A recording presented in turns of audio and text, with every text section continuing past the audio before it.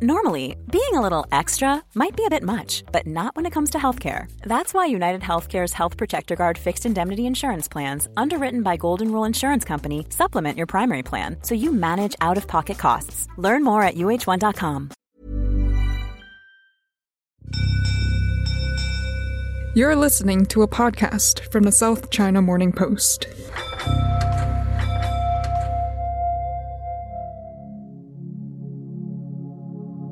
Hello and welcome to a new year, and welcome back to the Inside China podcast. My name is Holly Chick. I'm a science reporter with the South China Morning Post here in Hong Kong.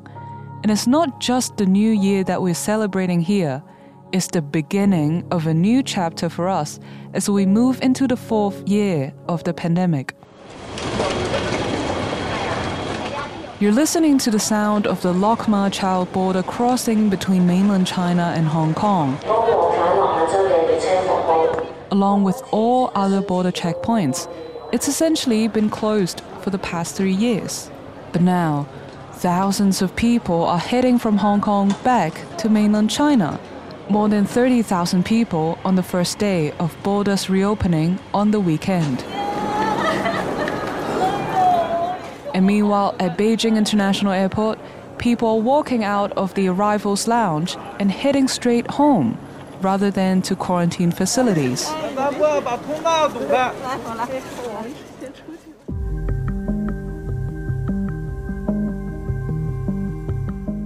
It's been a month since our last episode, in which we asked a basic question about China's decision to drop all testing for COVID and all quarantine for reported cases. Would it be able to cope with what comes next? COVID is running rampant in China and hospitals are filling up. Resources appearing to be stretched so thin, the sick often lying on lawn chairs instead of hospital beds. Medical staff are under immense pressure.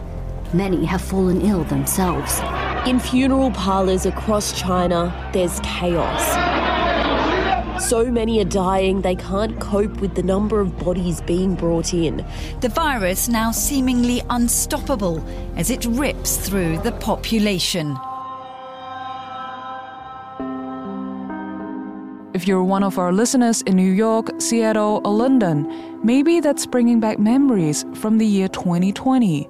Hospitals overwhelmed, morgues overflowing, doctors and nurses overstretched and exhausted. But for many of us here in Hong Kong, the images of patients in hospital corridors, body bags piling up, and people desperately trying to get care for their elderly relatives is all very reminiscent of the first months of last year, in January, February, March, and April. That's when the Omicron variant exploded in Hong Kong, taking the death toll per million people to 1,200 within 64 days. It was among the highest in the world. Nearly 9,000 people died of COVID in that time, delivering a harsh truth to a city that had spent the previous 2 years banning airlines whose passengers tested positive, demanding travelers stay in quarantine hotels for weeks on arrival, and even slaughtering thousands of pet hamsters in its attempt to maintain a zero COVID policy. The reality was Hong Kong failed to vaccinate its elderly, and then insisted on hospitalization for asymptomatic cases of COVID, which resulted in massive overloading of the health system.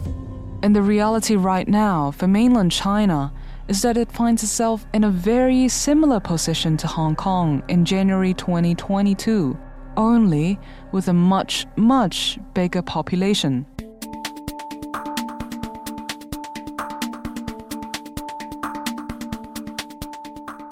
And now, as we begin our fourth year in this pandemic, a new chapter has begun. Because after 3 years of being closed to the world, mainland China has opened its borders. This decision was met with concern from governments around the world, who subsequently reintroduced the need for pre-flight PCR tests for people flying from mainland China and Hong Kong. This is Dr. Michael Ryan, the WHO Emergencies Program Director, talking last week. We believe that the current numbers being published from China underrepresent the true impact of the disease in terms of hospital admissions, in terms of ICU admissions, and particularly in terms of deaths. And one day later, this is the response from Beijing's Ministry of Foreign Affairs. Since the start of the COVID-19 pandemic, China has always shared relevant information and data with the international community with an open and transparent attitude, and shared the virus genome sequence at the earliest moment, making important contributions to various countries' vaccine and treatment research. All eyes are on China as the Omicron surge continues, with some commentators initially speculating the surge might lead to a new variant of the coronavirus. And now, a new, more infectious variant has emerged, but it's come from the US. What does this mean for us around the world, and what's the forecast for how the surge of cases will play out in mainland China? Let's get Professor Ben Cowling from the School of Public Health at the University of Hong Kong. Professor Ben Cowling, thank you once again for your time. It's nice to chat with you again, Holly. Before I ask you about COVID in China, I feel it most pressing to ask you about this new subvariant, the XBB 1.5. I hesitate to say it's ironic, but just a week ago, some news organizations were framing China's COVID outbreak as a potential for new variants, and now we've got one from the US. Were you surprised by this? I was a bit surprised. We know that there's been a lot of opportunities for COVID to continue to evolve. Infections are occurring around the world, and the numbers of infections are still very high. So it's not a surprise that the virus is finding new pathways. But all the discussion in recent weeks has been about the possibility of a worrying new variant come out of China. And actually, the subvariant that's concerning us the most is the Omicron XBB.1.5 subvariant that's been detected in the US recently. It looks like it's got the ability to infect people who've got immunity to other Omicron subvariants from recent infections. And so it will cause a lot of infections this winter, at least in the US and probably in other parts of the world. You mentioned its transmissibility. Is that your main concern, that this new subvariant is highly transmissible and evades previous immunity? I think with the latest XBB.1.5 subvariant, it does seem to be yet more transmissible again and able to escape the immunity that many countries have got because of recent epidemics with BA5 or XBB or other Omicron subvariants. So it is a concern. COVID is not going to disappear. It's going to continue to evolve, and we're going to continue to see some people getting quite serious COVID illnesses. Actually, that happens with other respiratory viruses as well. There's people in hospital with flu every year, people in hospital with other coughs and colds every year. The small fraction are severe. But with COVID, it also seems like it's going to continue to cause some level of severe disease. We actually have a lot of people in hospital with COVID. We have, unfortunately, a lot of deaths every day with COVID. And other countries maybe not doing as much testing as we are, but are also having a lot of people in hospital at the moment with COVID and also with other respiratory viruses at this time of the year. Is there any evidence that supports the idea that a new variant is likely to come out of mainland China as a result of this wave? Well, I think that's very difficult to assess. So what we do know is this winter in China, there will probably be more than 1 billion infections because there's no immunity barrier in China. They've got a high vaccine coverage, but that doesn't stop infections. There's no previous waves of, say, Omicron, BA1, BA2 or something else. There's no immunity in the population to infection. And with such a high level of transmissibility as Omicron subvariants currently have, it's very likely that the vast majority of the population will get infected this winter. So that's more than 1 billion infections. And that's 1 billion opportunities for the virus to evolve, to find a new direction. And that's against a background of most people in China having their immunity from 2 doses or 3 doses of inactivated vaccine. And that's a vaccine which provides immunity not only against the outside of the virus, the spike protein, but also the internal genes, because it's a whole virus vaccine. So it's not clear to what extent that would push the virus to evolve in a new direction. But one thing I would say is because there's no previous Omicron waves in China, there's no immune barrier for the virus to have to try and go around because everybody's susceptible to infection. And so I don't think there's a lot of pressure per se on the virus to evolve in China. And I could contrast that with, say, Europe or North America, where there's a lot of immunity from BA1, BA2, BA5, XBB infections and whatnot. And a virus strain that's able to get around that will be able to spread very well, even if it's similar in terms of transmissibility to other strains. The immune escape would give it a big advantage. And what we're worried about globally is new strains with immune escape. The transmissibility will probably continue to increase. The severity will probably continue to come down because of all the vaccines that have been given and all the infections that have occurred. So we're mostly worried about immune escape. And I would say the pressure for immune escape is probably higher in other parts of the world compared to in China. But having said that, there's a billion opportunities this winter for the virus to find a new path. So I think it's very difficult to predict where the next subvariant might come from. But one interesting point, that there's been a lot of discussion in recent days and recent weeks about the idea of testing travelers from China, requiring a PCR test before departure and so on. But there's no discussion whatsoever about the idea of doing a PCR test before departure for people traveling from the US, where XBB.1.5 is spreading fast and is a big concern. I certainly would not advocate the PCR testing to be done on travelers anywhere in the world because it doesn't actually have the desired effect. It does not stop the global spread of subvariants. But it is interesting that there's all this discussion on a hypothetical scenario in China, which so far there's no evidence of any new variants emerging. But there's no similar discussion on the actual situation with a new variant being detected in the US that is somewhat concerning. And so I hope that we'll see an end to the requirement for PCR testing pre-departure, because it really has minimal effect. It's just costly, disruptive to travelers, and it doesn't have the effect that it's supposed to. Well, a month ago, you spoke to us about your forecast for when the Omicron outbreak would peak in mainland China. And you said you had concerned about the false sense of security in mid to late December, that things weren't so bad after all. What are you seeing right now about what's happening in mainland China? I think it was a mistake to brand COVID as a mild infection, as something similar to flu. I think they called it COVID flu. I saw one report on social media, maybe true, maybe not, that some patients were denied reimbursement for their medical care for COVID because the government had said it was COVID flu and therefore not COVID and supposedly not serious. What we've seen in the recent days and recent weeks is unfortunately a lot of people needing to go to hospital in China with more severe COVID. Whereas Omicron around the world has got milder and milder. Actually, the virus itself hasn't changed that much. I would say the intrinsic severity of the virus, the ability to cause severe disease in someone with no immunity, no vaccines, no previous infections, that intrinsic severity hasn't actually changed that much.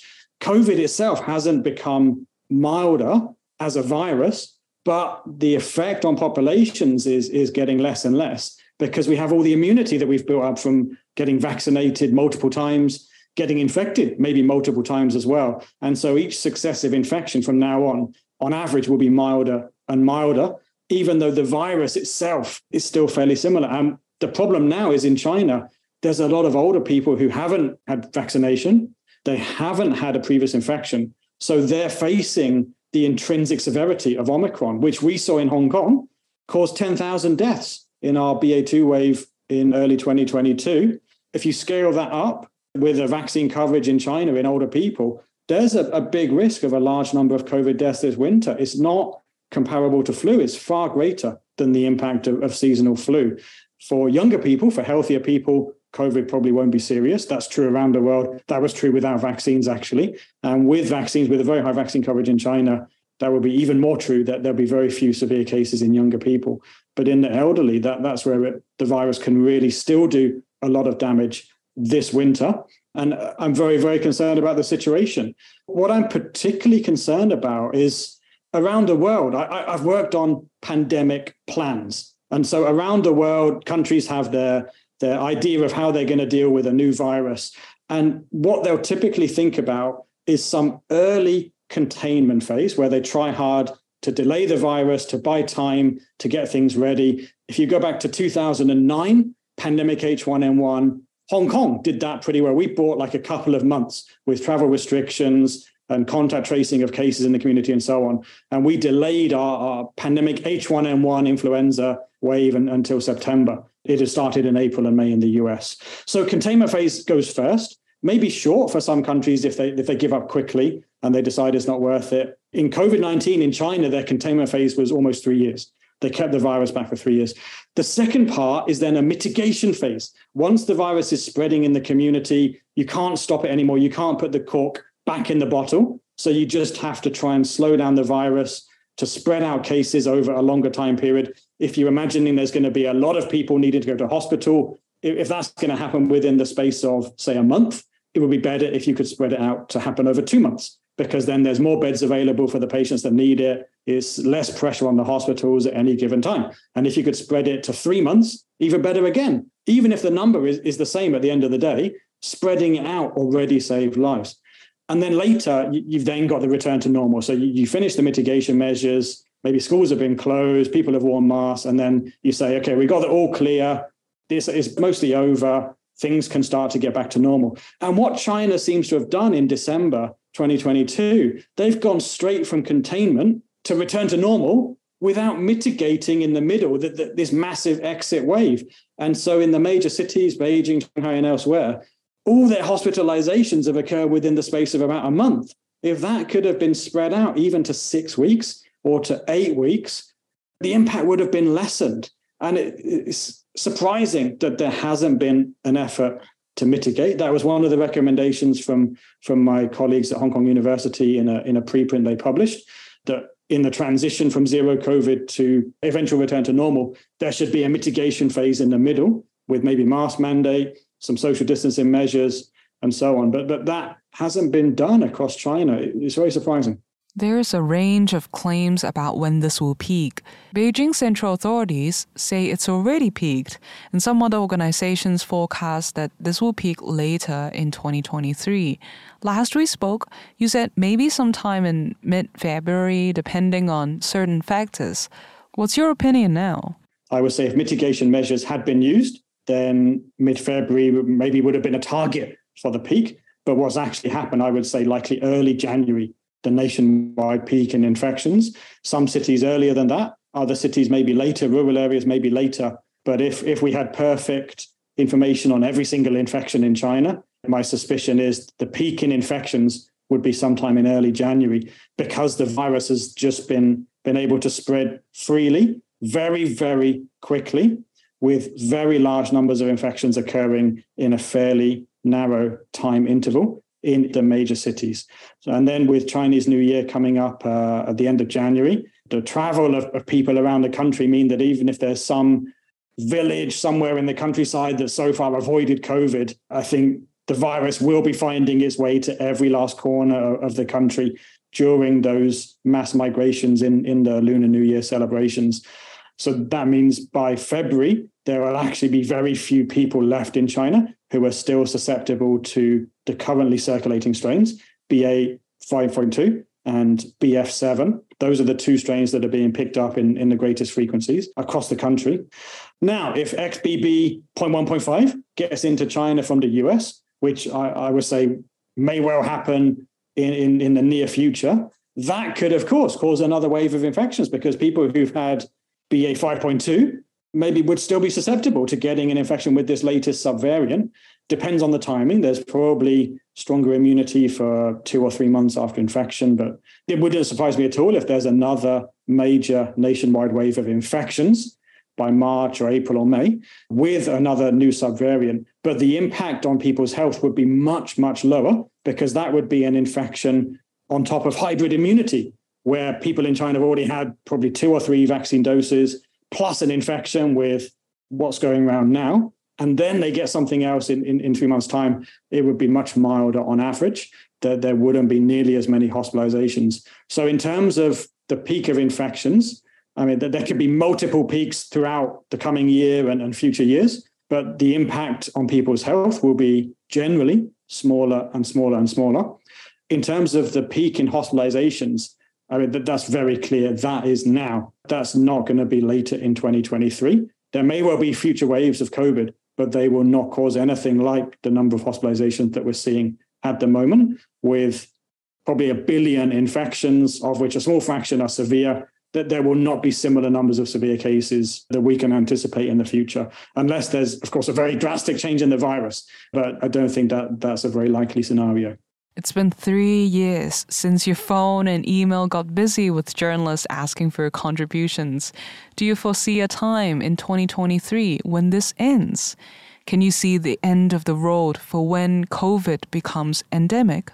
Well, I hope so. I think in many parts of the world that's already happening, and China's maybe the last domino to fall, in that sense that I don't think there are other parts of the world where COVID hasn't yet had a chance to spread quite widely.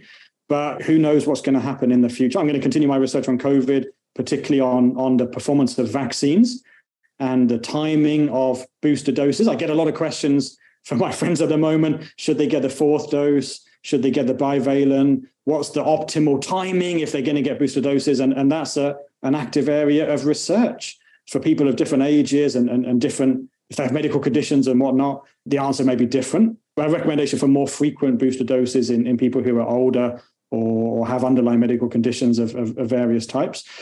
But I mean, that's an important question. And one of the other things that I'm keeping an eye on is what's the cost, like the market cost of vaccines, because around the world, governments have bought with bulk purchases. They bought vaccines and delivered them, administered them for free. In Hong Kong, we've been able to get all our vaccines for free. And I think that's fantastic. In the future, that may not be the case. I know in Hong Kong, the sanatorium's already said they're going to start offering BioNTech to the public, for tourists and whatnot, for people coming from other parts of the world, particularly mainland China, and they have to pay for it. So I'm looking out for what's the price going to be, because the mRNA vaccines at the moment are expensive to manufacture. They're not cheap. They're not cheap vaccines. So what we got to then weigh up is that cost effective? I mean, if it comes down to a very low cost, that's obviously an easy decision to make. And if it's very expensive, then that's also an easy decision to make. You know, if it becomes unaffordable for many people. But that's one thing I'm keeping an eye on, because in public health, we obviously have a lot of concerns. We're concerned about people's health in all different dimensions. And protecting them against COVID with jabs is important, but there's lots of other things that are also priorities.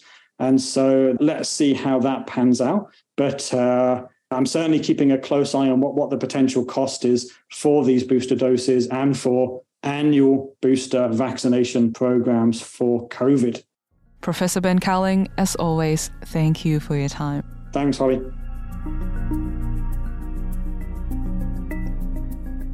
There is one city in mainland China that's suffered one of the harshest lockdowns, inspired the biggest protests, and quite possibly had the greatest impact on the rest of the world as it went through the different stages of this pandemic.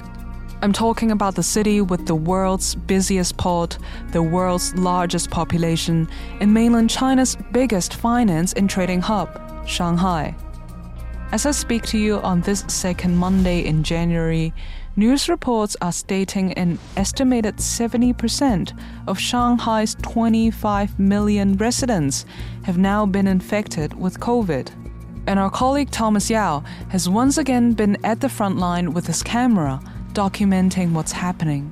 Thomas Yao is a video journalist in our Shanghai bureau. If you're listening to this podcast back in April, you would have heard him reporting on the life in lockdown. But in the past few days, he's been documenting the effects of China's sudden removal of restrictions. Thomas, hello. Good to have you back on the podcast. Hello, and long time no see. Yeah, tell us, where have you been in Shanghai and what have you seen? I've been to 2 hospital emergency rooms in Shanghai. One was shortly after Christmas. One was just a few days ago. The first one I went to, it looks like a flu season emergency room. I mean, it's packed, but somehow I think there's still order and there's not much chaos. The other one that I went to 2 days ago, that was in another district in Shanghai, and that one was pretty grim. The emergency room is packed. The majority of the patients there are elderly, and there's long lines to apply for a bed in the hospital. there are old people who are obviously in very bad shape that was being carried into the emergency rooms. And really it's a pretty grim situation in that hospital. Thomas, on the streets, what kind of messaging are you seeing from, social media or state media? What are people told to do when they have lighter symptoms? I think what I saw, this is just from the first article of the Shanghai city government's official WeChat account. They said the city arranged over 100 experts to instruct frontline medical workers on how to treat patients with severe cases of COVID. And there are also reports saying we are arranging medications such as not like painkillers like ibuprofen and Tylenol, but antiviral drug, the Paxlovid, to community clinics. There are also anecdotes on WeChat that I saw that to prevent people from selling the Paxlovid antivirals on black market, the patients have to go to the clinic themselves and take the first dose in front of the doctors and nurses. Yes, there is that. I think in early December, the messaging is Omicron variants is much milder than the previous variants, like Delta. But I think after the Christmas, after the surge in cases, I think the messaging is more about we're doing whatever we can to mitigate the situation, to ensure there's enough supply of medications. And we're hearing about panic buying of everything from paracetamol to apricots. How are people coping? What are you seeing in the shops? The painkiller situation has improved a lot. What I heard in early December, there's a general shortage of painkillers, ibuprofen and Tylenol, and there's even more severe shortage of painkillers that are for infants and young children. So dosage are very hard to come by. But right now, I think the situation has improved. I think definitely for those basic medication, they have improved. But right now, I think the medicine that in short supply are antiviral drugs like Paxlovid. I think Chinese one is called Azifudin. In Chinese, I don't know about the English name. Those are antivirals specifically, just slowing down the replication of virus inside our body, right? And then there's also a shortage of immunoglobulin injections. I'm not a doctor, so you probably need to consult an expert, but they are prescribing that injection to patients across the country, and it's in short supplies in hospitals. And so those are the medicine shortage that I heard right now in Shanghai and across China. Thomas, can you tell us about the general mood in Shanghai? People in that city went through a much tougher lockdown than anyone else in mainland China. I'm just wondering how they're feeling about this sudden removal of restrictions. I think it's a rather strange atmosphere. On one hand, I've never seen so many people dining in restaurants since March last year. We went to a shopping mall in downtown, and there's just lots of shoppers. So some shops even have queues outside. So that was wow. But then once you step into the hospital emergency rooms, it's just a very different feeling. It's pretty split. When you're walking on the streets, you don't feel there's anything wrong with anything. And no one is doing any more PCR tests. I haven't done any PCR tests in almost a month. So it's a really strange mood here in Shanghai. And all the conversation on dinner tables are about when did you get COVID? What's your symptoms? Did anyone get sick? Do you got enough medication? I think there's that. I didn't hear a lot of open criticism on the government, but Holly, I'm sure you're aware that there are people who are now missing the days of zero COVID. If you saw enough social media posts on WeChat, on Chinese version of Quora, the Zhihu website. But there are also people who feel quite frustrated that the society is so ill-prepared for this surge, especially when we spend so much time and efforts on lockdown and testing. And that now we are running out of, Tylenol. From people queuing for PCR tests to people queuing in shopping malls and, for restaurants. Are they talking about travel plans? Are there any plans for, traveling overseas, perhaps going to Hong Kong or bringing family members overseas back home, especially for the Chinese New Year? I saw some restaurants closed right now. Not that they're out of business, because there's a surge in COVID cases, and a lot of restaurants decide to close and release the staff earlier for Chinese New Year. That's what my barber was telling me, that a lot of people decided to go home early for Chinese New Year. As for overseas trips, not so much. I didn't hear so much about it. The common theme of conversation is still like how many old people are suffering, where to get medication for them, things like that. I think we are not quite there yet in terms of overseas travel.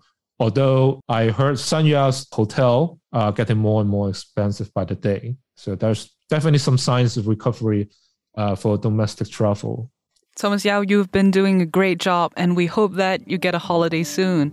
Thank you very much, Thomas. Thank you. I'll see you guys later.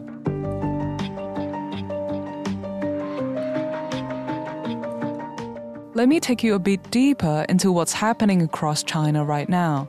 Xinglu Liang is my colleague on the China desk and has been looking at the information and the misinformation surrounding China's vaccination rates, the medical treatments available, and how everyday people are trying to prepare for the XBB variant. Xinglu, welcome. Hi, Holly. Yeah, Xinglu, you published a story about the fears of elderly people about vaccination. What did you find out? Yeah, so I have this question about why China has struggled to boost up the elderly vaccination rate for a while. So I decided to dig into it and see what it was like on the ground. So I want to explore what's the difference between the urban areas and the rural areas. And so I think that the most salient problem, or their most major concern, of course, is that many elderly people have underlying diseases, chronic illness. So they are worried that if they get the vaccine, their condition will deteriorate. So they just be careful not to do it. And also, when I talk to many elderly people, I feel like they have a habit of not to do vaccination for a long time. Like, vaccinate for anything against any virus has been really low in Chinese tradition. Tell me more. Yeah, so besides their vaccine hesitancy, there's also a thing that we know as zero COVID policy. So China has been adopting this draconian zero COVID policy for 3 years, especially in the past year. So they basically just stamped out all the outbreaks immediately, especially within major cities. And some smaller cities, especially in the vast rural areas, they're actually untouched by the COVID-19 outbreaks for the past 3 years. So when Omicron was raging through the country, the smaller counties and cities, they actually have been bracing for the outbreaks for the first time in 3 years. And now they were worried. They have always heard the virus and saw it on TV news programs, but then they never see it beside them. Yeah, so many elderly people will just don't have the motivation, and they don't think it's necessary to get the vaccine. So what about doctors? What did they say to elderly people when they want a vaccination? Actually, the doctors and nurses and other medical workers who are assigned to get the jabs, they are kind of reluctant to ask the elderly to get the shots because they themselves are not sure if the elderly people can get the vaccine or not, especially, as I said, in rural areas where village doctors are less competent in deciding which condition is suitable for getting jabs or not. So they also may hesitate. The doctors themselves may hesitate. They lack the decisional support. And also, besides doctors, there's another kind of group called village cadres. As community workers and cadres, they actually have the duty to push the vaccine rollouts. They have to get these elderly people vaccinated as part of their daily jobs, or they may get demoted or fired or warned. So they have this political duty, actually. So they will push it by force, partially, including they will visit the elderly in person, door to door, and then phoned them numerous times, even their family members, to get this down. And so, especially in like smaller villages, counties, everyone just knows everyone. So if you don't get a jab, actually the village catter will knock at your door every day. They will phone you constantly. So at last you have to get a jab. But the problem is, as I talked to some village catters and community workers, this was just a case of the first shot. And at that time, the village catters, I don't know why it was the case, but in some places, their duty was deemed done if they get the first shot down. So the catters won't ask the elderly to get a second or booster shot anymore. They won't send the cars, the medical teams to get this down or get the elderly to the hospitals. So this is the case in rural areas as opposed to major cities, that it's really hard to persuade the elderly to get the second or booster shots. Xinglu, we've been reading about how medical facilities are overwhelmed in some parts of China. How are people finding their own resources? So, the hospitals are overwhelmed in many cities in China, and then people can get access to the medical resources they need.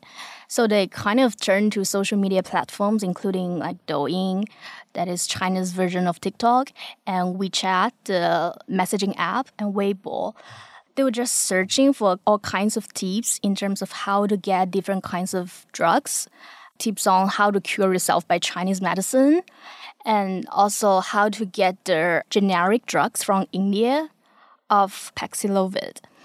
But this is actually a black market because the Indian generic drugs are not authorized in China's markets.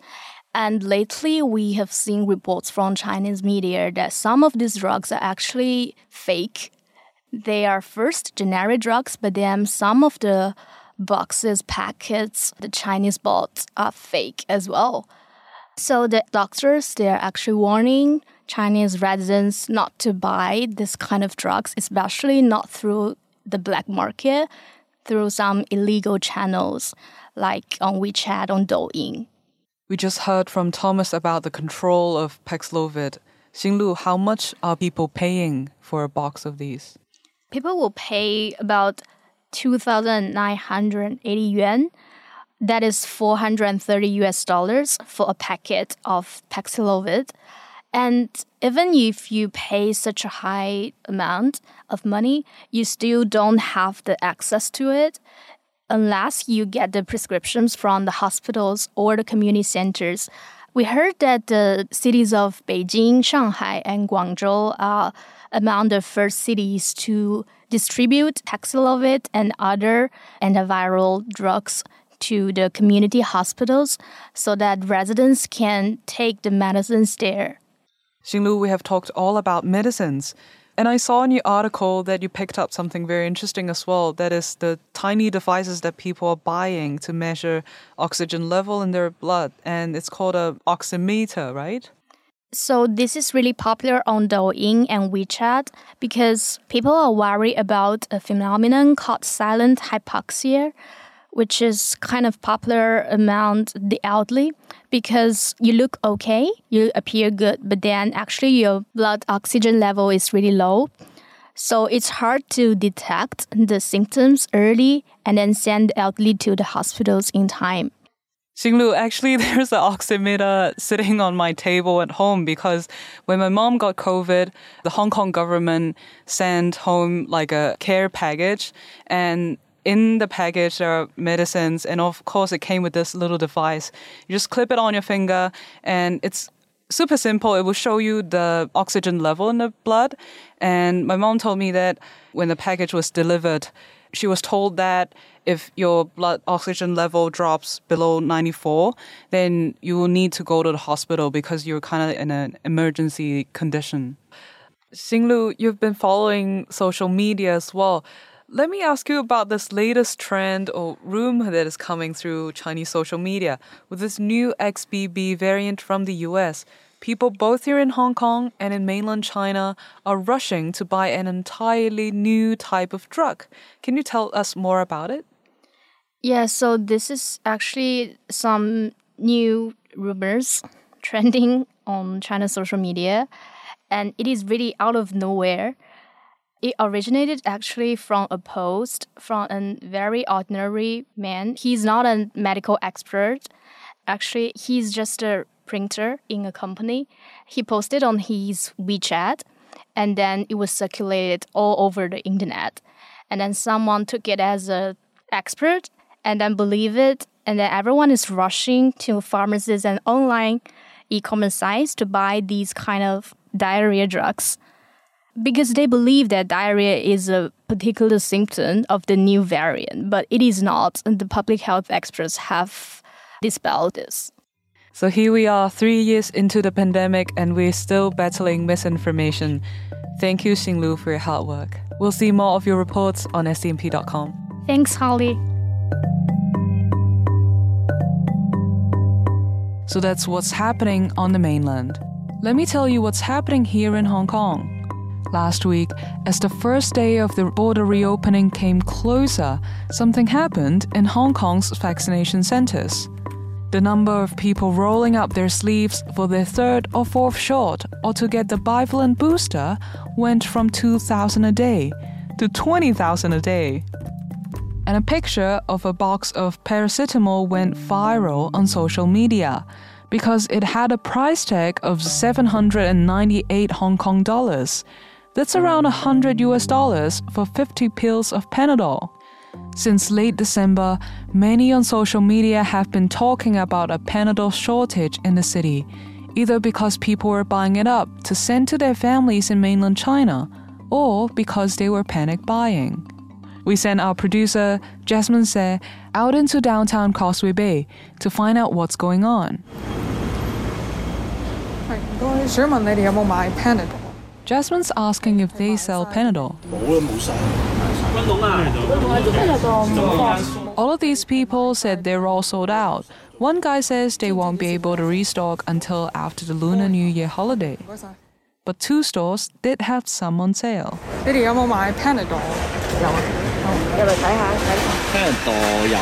These stores weren't selling Panadol at 798 Hong Kong dollars, but prices have still gone up. Jasmine noticed these pharmacies were mostly selling Panadol at around 238 Hong Kong dollars. That's around $30. 2 months ago, the price tag was usually under 50 Hong Kong dollars. It's all sold out, this pharmacy worker says, so everyone is hiking up their prices. Well, this guy says you're foolish to buy them for their current price, but at least a couple stores still had them in stock. At least he still has stock, he says. Otherwise, you can't buy them even if you do have the extra money. But that was last week. Over the weekend, we finally got to report on some good news. Yesterday, 3 border crossings and 1 ferry terminal opened up after 3 years of being closed. Thousands of Hong Kongers booked their spot and headed over to see family and friends. One of the first people to cross the Lok Ma Chau checkpoint into Shenzhen was Zhou Yuhang. Zhou hugged his girlfriend Corinne Xu for the first time in nearly half a year.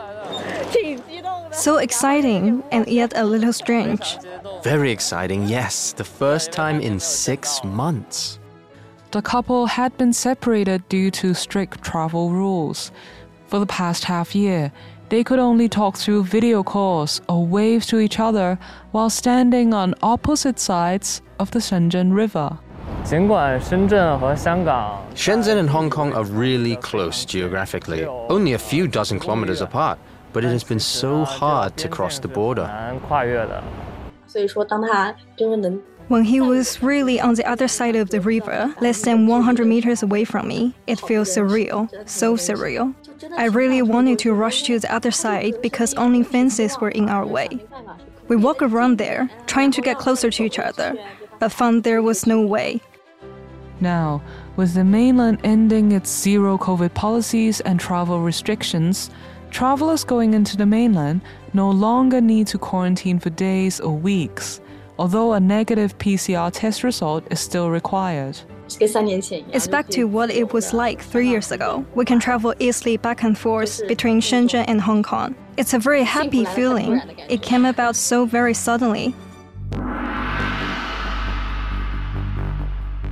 With the Lunar New Year coming up, there are sure to be a lot of travelers going into mainland China for long-awaited reunions and celebrations, in addition to the tens of millions traveling between cities in mainland China. But we're also going to see something else. Chinese tourists once again packing their bags and traveling overseas. According to the online travel agency Trip.com, Chinese tourists right now want to fly to Japan, Thailand, South Korea, the US, Singapore, Malaysia, Australia, and the UK. To give you an idea on just how many Chinese tourists we might be seeing soon, let me give you a rundown of some numbers from 2019. 155 million Chinese tourists spent a total of $254 billion on outbound tourism. That's nearly 20% of all overseas tourism spending for the entire world. And now, let's get into some specifics. In Japan in 2019, out of the 4.8 trillion yen spent by all the tourists coming from around the world, a third came from mainland China alone. As for the US, there were nearly 3 million Chinese tourists who contributed more than $33 billion to the American economy. That means each Chinese visitor spent an average of $12,000. And in Australia, 1.3 million Chinese tourists traveled there, contributing $12.4 billion to the Australian economy. That comes down to roughly $9,500 for each Chinese tourist. And let's not forget how many Chinese students might be once again planning to head overseas to study. This year, 2023, is going to be a year of change. So let's recap where we are in this first episode of the 4th year of the pandemic. The borders to mainland China are now open for the first time since 2020. The PCR testing stations, the dreaded big whites, are gone from the streets. Hong Kong has dropped nearly all of its social distancing restrictions, but you still gotta wear a mask when you walk around outside. All of this as a new highly transmissible version of the virus, the XBB variant, has spread from the USA and is making its way around the world. And we are 2 weeks away from the annual Lunar New Year migration, Chen Yun, where hundreds of millions of people in mainland China travel home for the family reunion dinner. The difference this year is whether you live in Shanghai, Melbourne, Chicago, London, or Seattle, we're all living the same reality. As always, keep up to date with all the latest news and analysis on scmp.com. Follow us on Twitter at SCMP News. My name is Holly Chick. Bye for now.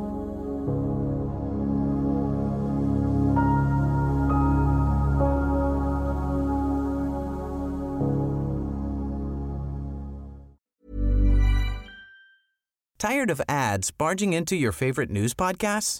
Good news. Ad-free listening is available on Amazon Music for all the music plus top podcasts included with your Prime membership. Stay up to date on everything newsworthy by downloading the Amazon Music app for free or go to amazon.com/news ad free. That's amazon.com/news ad free to catch up on the latest episodes without the ads.